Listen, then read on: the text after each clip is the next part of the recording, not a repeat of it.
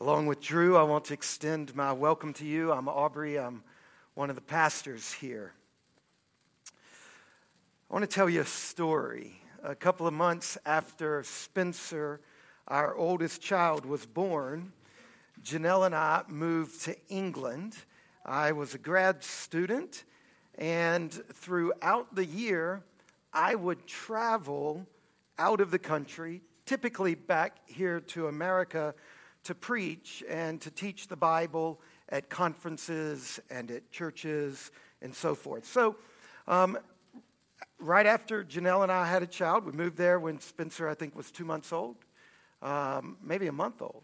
What was it, Janelle? Yeah, a year old. Okay, a year old. My memory's kind of fuzzy. So we moved there. And I would leave and I would go on these trips. And on one of these trips, right before leaving, Spencer had began to teeth. Did she teeth at 1 year old? That was in Kentucky. Okay. So scratch all that. It's all fuzzy. So we lived in Kentucky and I traveled then some too. It's really hard when your opening illustration craters. CJ, how do I salvage this? Okay. So somehow Spencer's teething, and I go on some trip, and while I'm on the trip, she's fussy, she's teething, I'm talking to Janelle, and at some point while I'm on this trip, Janelle says her teeth came in. And I'm so excited, I can't wait to get home and see them. And while so many of the details are obviously fuzzy, there's one part that is distinct, whether it's true or not, I don't know anymore.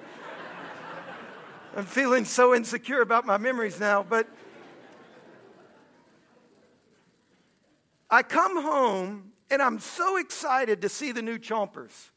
And I don't know why this happened, but it's for some reason in my mind, there were going to be these two pearly white ivories, about a half-inch tall or so. And when I see Spencer, I have to get a magnifying glass to find these two specks of white. And for just a moment, I thought, what the heck? Those aren't teeth. And suddenly I realized that what I was imagining was absolutely ridiculous. Teeth aren't going to just pop up like some little bunny rabbit, and so, but for some reason, I don't know where it came from. By this time, I'm 30 years old. I've lived a lot of life, but apparently I had paid no attention to basic childhood development. My expectations were of these fully formed teeth. They were off base. Sort of like some of you. This morning, perhaps you showed up here and you had no idea that you were going to be herded outside to listen to this long passage, expected to wave this palm branch, and then to walk in here. There are these moments in life, whether it's silly stuff like me thinking teeth just boing popped up, or you showing up at what you thought was going to be one thing, but it ends up different. There are these moments in life that we go through where our expectations, we kind of are shaken to realize they're off base. They've been set the wrong way. If you can have that understanding in your mind, if you can think about that, expecting one thing, but getting something else, then you've got the right framework to understand what's happening in John chapter 12 on this day that we call Palm Sunday, or the triumphal entry. 2,000 years ago, on a day like today, we know for sure that it was on a Sunday. We know for sure that it was in the spring.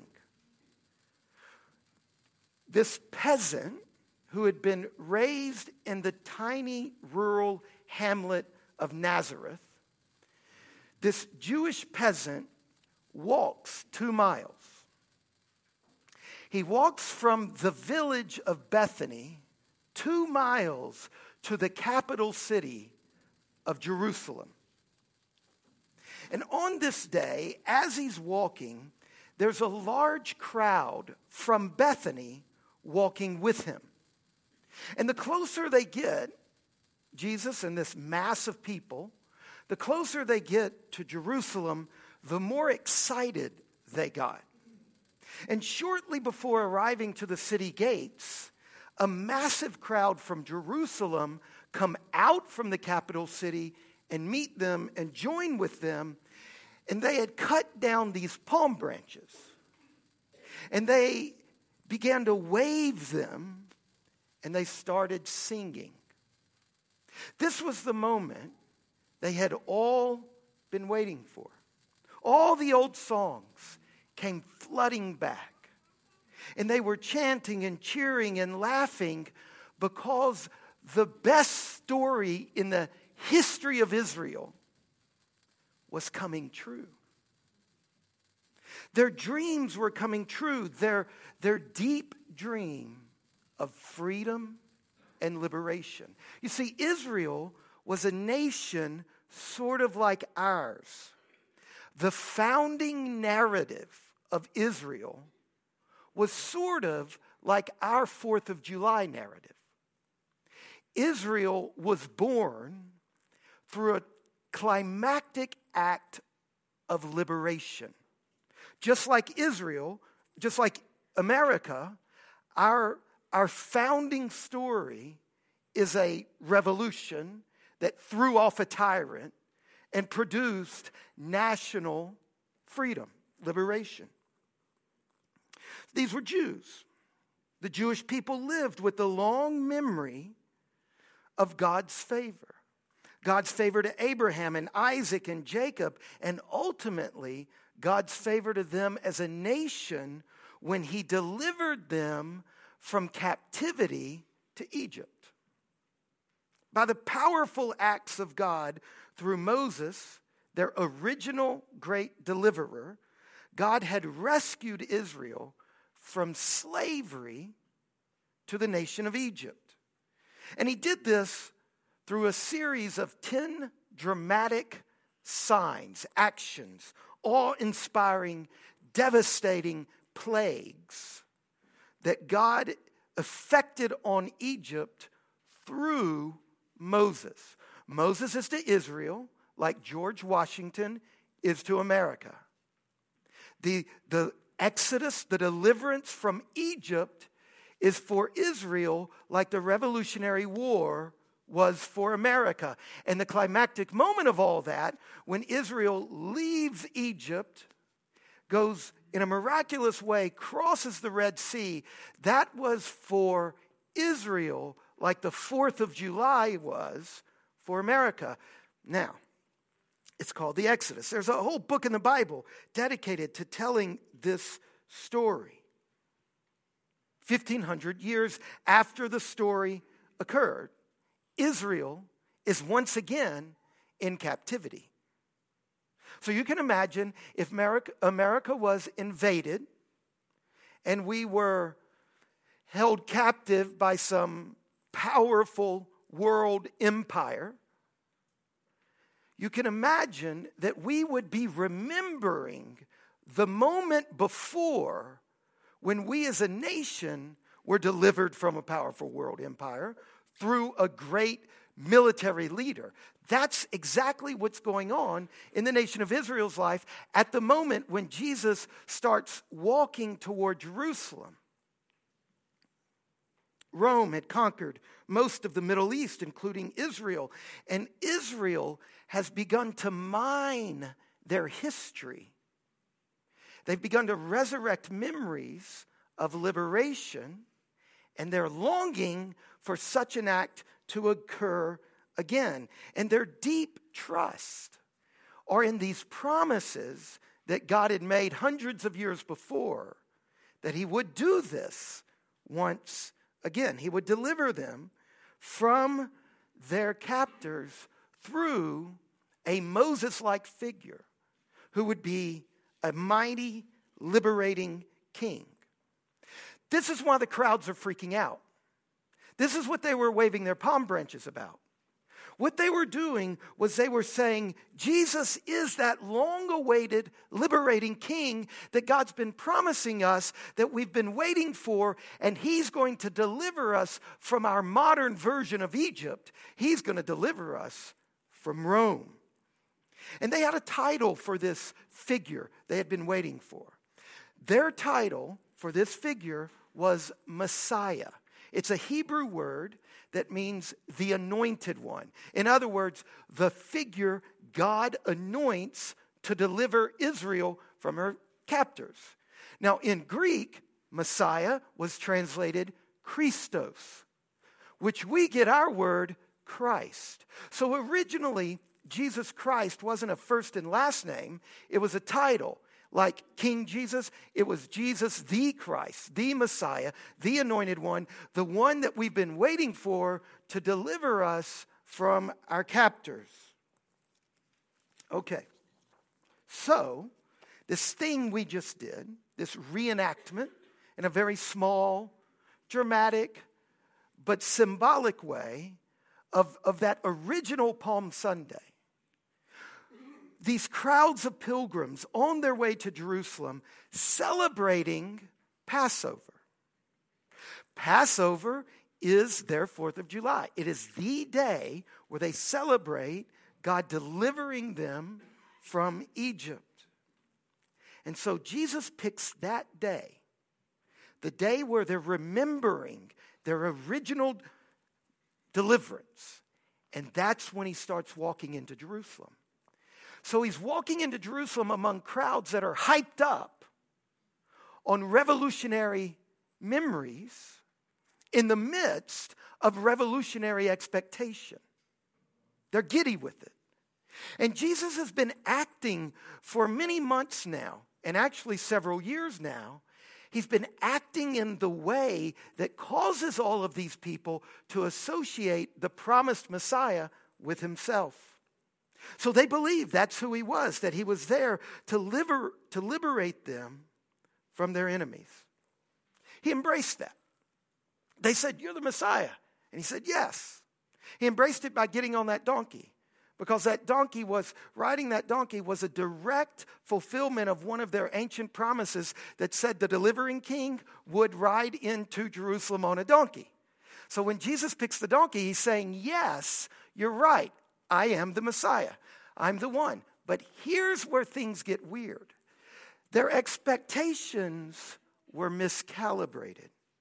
Their expectation was right, he is the Messiah, but in other ways, like me with Spencer's teeth, like some of you showing up this morning, in other ways, their expectations were not quite right.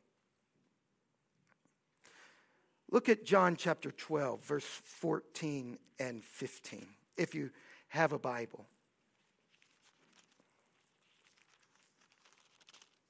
Jesus found a young donkey, sat on it, just as it is written, "Fear not, daughters of Zion. Behold, your king is coming, sitting on a donkey." Yes, I am exactly who you think. I am the Messiah. However, in two ways, they were off base. Number one, the way he liberates them was totally different than what they were expecting. And number two, the enemy from whom he was going to liberate them was different than they had expected. And what I want to do for the next couple of minutes is show you how their expectations were off. First of all, Israel was confused about their enemy. You see, the dominant perspective in Israel at the time was that the problem Israel was facing was Rome. Rome was the enemy. Rome was a new version of Egypt. Rome held them captive. They look in their scriptures. They see that God is going to deliver them from their enemy. They see their enemy as Rome. So when they see Jesus as the deliverer, they think Jesus is about to do what? Lead a military conquest of Rome. Oust the captor. But look at John chapter 12, verse 31. Now is the judgment of this world. Now will the ruler of the world be cast out. And he's not talking about Caesar. They think he's talking about Caesar. They think their greatest enemy is them. And they think that the ruler of the world is Caesar. But the Gospels are telling a different story. Jesus is saying something else. The Gospels tell the story of deep, dark forces at work behind Rome. The enemy behind the enemy. The Gospels portray evil as this nebulous, but nevertheless real darkness that exists in the world today, and that this thing is the real enemy we face. That behind your enemies, whether your enemy is cancer or death or your own anger or a cruel stepfather or a boss or a corporation or the United States, that the enemy behind the enemy is the real enemy. And that this enemy is the source of all the death and enslavements and destructions that we face in our lives. And this enemy is more than a nebulous force. Jesus calls it the ruler. It's sort of like a person. It's supra-personal. It's supra-human. It's a thing that takes over humans and in some cases entire societies. Now, the modern world has made enormous progress on so many fronts that have opened new and previously unimagined levels of human flourishing. There are so many good things about the modern world. Who wants to live pre-modern? Who wants to die from a tooth infection? Who wants to experience life without clients? The horror. But there are cracks in the modern world. The growing disparity between the haves and have-nots, dwarfing anything in a medieval society. The devastation of our ecological systems in the name of progress and success. The devastation of entire cultures by global capitalism. These are well-documented fissures in the modern world. And another fissure in the modern world is our inability to account for evil. We kicked out the devil with Dante. We kicked out Satan and demon possession with tetanus shots and penicillin in the scientific revolution. And now we struggle. We struggle to account for evil because we know intuitively that it is larger and more sinister than simply a lack of education and a lack of access to technology and a lack of capital. That some of the most evil works have been perpetrated by some of the most educated, technologically advanced. Who is inventing chemical warfare? Uneducated? Poor? Non-technological people? No. But many of the most serious analysts of the last century have been forced to use the language of evil as a way of getting at what's happening in our world today. A striking example is Dr. Faustus, the great harrowing novel by Thomas Mann, trying to account for what happened to Germany. Or our own M. Scott Peck, the psychiatrist, with his striking book, People of the Lie. Jesus' triumphal procession into Jerusalem was indeed God's long-awaited liberator, but what he came to liberate Israel from and the entire world from was far bigger than empire gone astray, than some 2,000-year-old version of colonialism. God sent Jesus to defeat this force of evil, this source behind wicked nations, and that was nowhere on Israel's radar. Their vision of the problem was too small. They had de-supernaturalized the problem.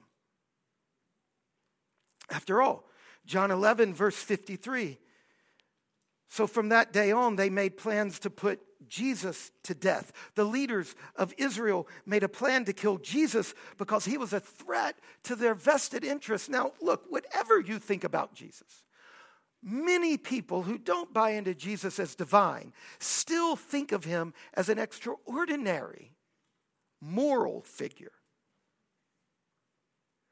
And the leaders of Israel plotted his death. And then look over at John chapter 12, verse 10.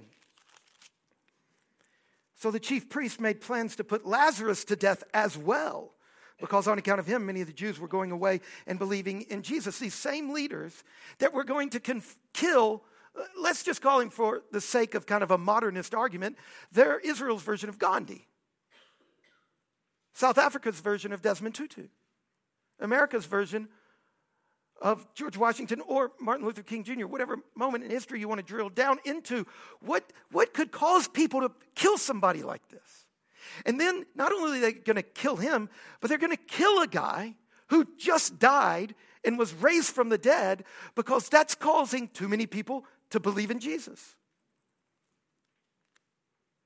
So the Gospel of John is telling the story of Jesus in such a way as to show that the dark, evil forces at work in the empire of Rome were also at work in the slaves of Israel.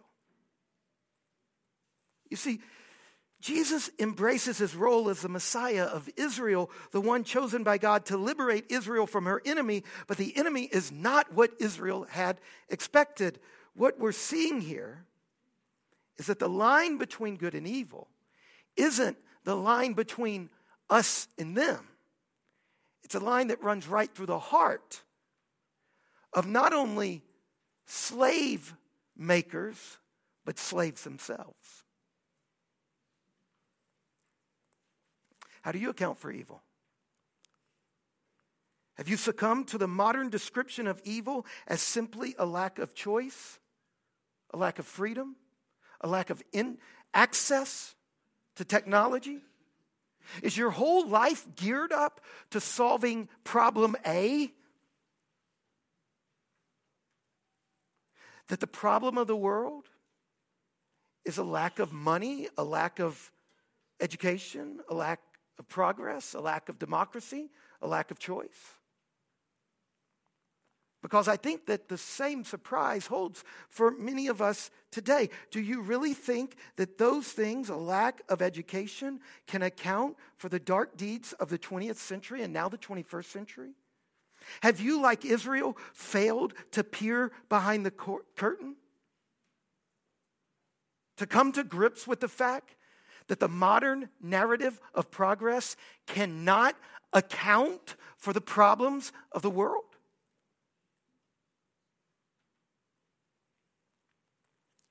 Now remember, I pointed out that Israel's expectation was often two ways. First, their understanding of the enemy was insufficient. And second, their expectation of how God would deliver them from the enemy was off kilter.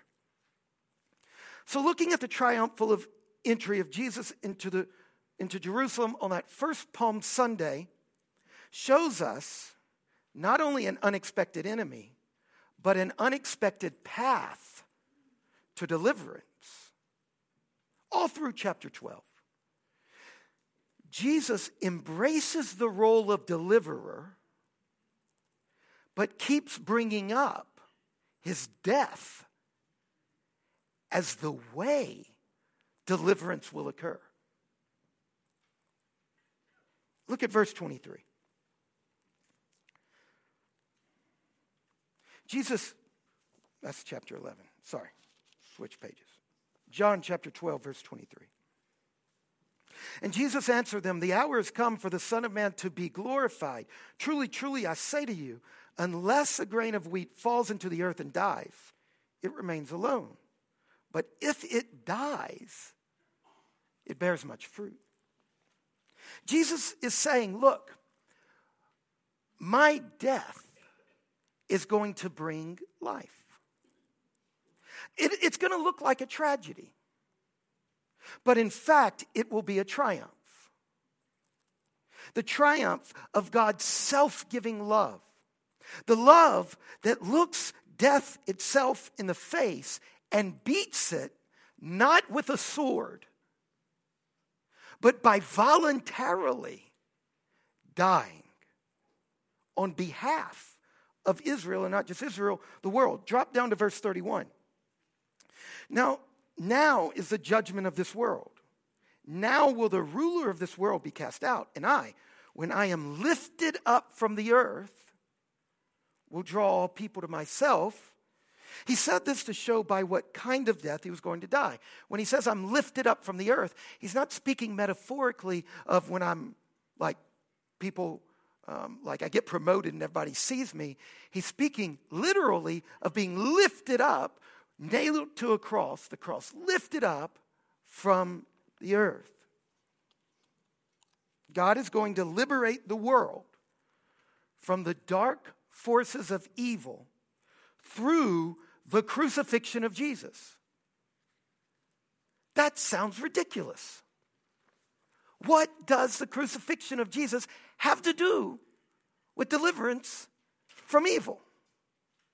I mean, it makes no sense for our mental models. You see, if our mental models are that the problem is some desupernaturalized version, lack of education, lack of technology, lack of capital, lack of choice, if that's our view of the problem, and if the supernatural reality of evil and darkness doesn't really exist, if the cause of evil in this world is just selfish choices of individuals, then how in the world does that make any sense?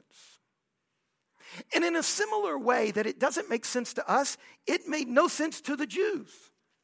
Their view of reality didn't head toward that point. And it made no sense to Greeks. They saw it as absurd. Is it absurd according to your view of reality? According to the trajectory of your life? According to the way you organize your labor for a more verdant society?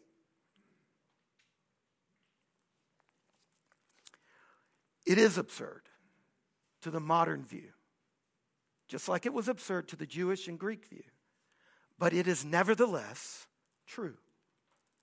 The glory of God is the outpouring love in obedience to death.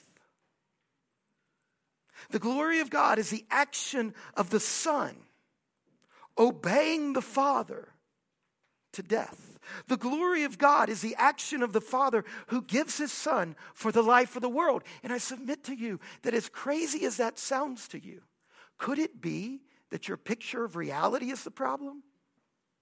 Could it be that your framework that makes that sound absurd is the problem? Could it be that modern Americans are just as enslaved to a flawed framework as some tribal culture that thinks killing their children will appease dark forces? Could it be that enlightenment is just another form of darkness? What I'm saying is that that's the case. What I'm saying is that Christianity holds up not just a judgment on sin, but on every framework that can't see Jesus for who he really is. This is the glory of the one and only true God. And if we stop and think about it, there is so much of this glory in our world today. This insight that new life comes through dying. If that is ultimate reality by the Creator, then you would expect that there's some shadow of that inscribed into nature itself. And when we look up, it is. It's in the myths of so many nations with their dying and rising gods. It's in the myths of so many cultures that somehow, in some way, death leads to life. It's in nature itself, in the life cycle of dying crops forming the rich soil out of which new crops grow. Now, why are all of these death to life things within nature? Because the Creator put them there to point. And all of these signs are pointing in a different direction than the story of the Enlightenment. The story of the Enlightenment is progress leads us, or in its Hegelian sense, that there's some sort of movement, and then it breaks down, and then some synthesis. It makes a giant step forward. And that's what our culture is bought into. That's why our nation puts millions and millions of dollars into universities. That the solution is the progress through education. And yet, even when you look at nature, the sign is fuzzy, because in nature, the life cycle is endless. And yet, this endless rotating wheel of nature, of death and living and death and living, it doesn't quite get us there. The good news is that in Jesus, there is a unique and decisive inbreaking into the cycle. The one true God, through whom all things were made, breaks into the cycle of life and death. He is the source of light and life. And this one true God took on flesh and surrendered his life, not out of necessity, but by freely giving it in loving obedience to the Father. And in that act, the flaming heart of the universe is revealed. The flaming heart of the universe isn't naturalism. It isn't an endless cycle of death and life. It is self-giving, sacrificial love. It's not meaninglessness.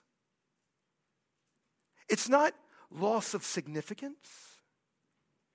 And through this act of Jesus on the cross, the greatest enemy of all, death itself, did its worst and was defeated. And now through that, God offers us freedom from death and evil.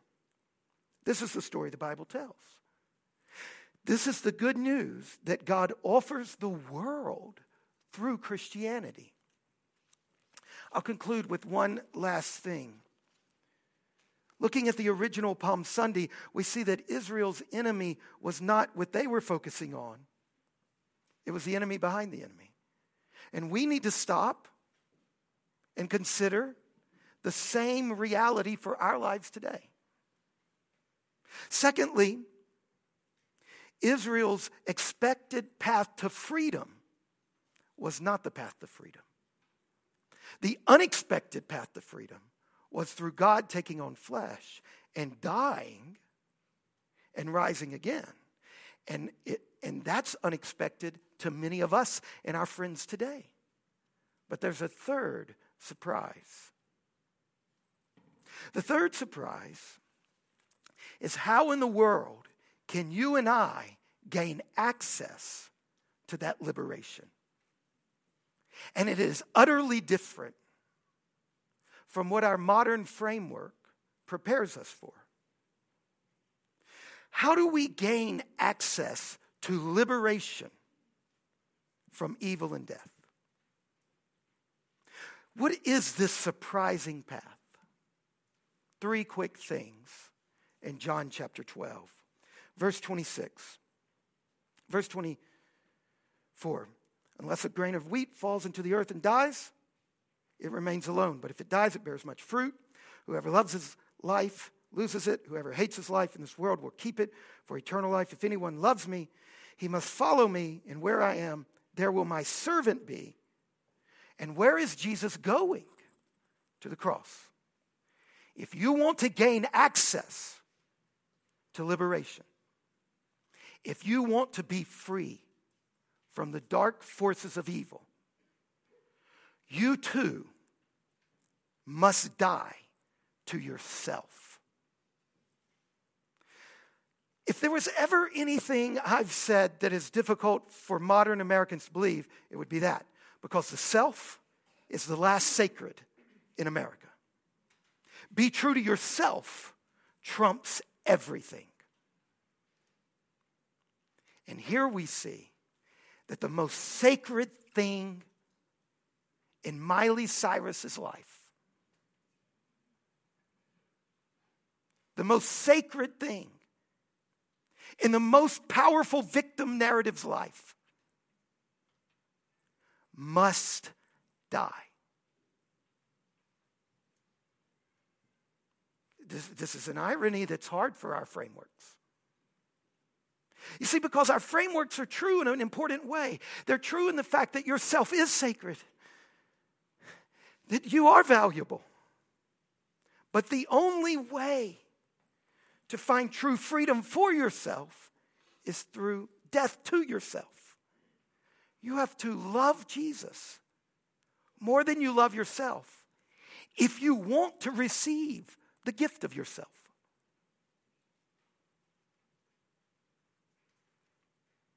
That's what he says. The seed has to die to become the oak tree. Not to become something other than itself, but to become its fullest self. Some of you who are struggling with Christianity, this is right where you're struggling. Some of you have been a Christian for a long time. This struggle is still a part of your life. Are you going to say, like the Son said to the Father, your way, not my way? Second, to get on to the path of liberation, not only do we have to be willing to make ourselves second to Jesus in order to become the true self, but second, look at verse 44. Whoever believes in me believes not in me, but in him who sent me. And whoever sees me sees him who sent me. This is another thing that's hard.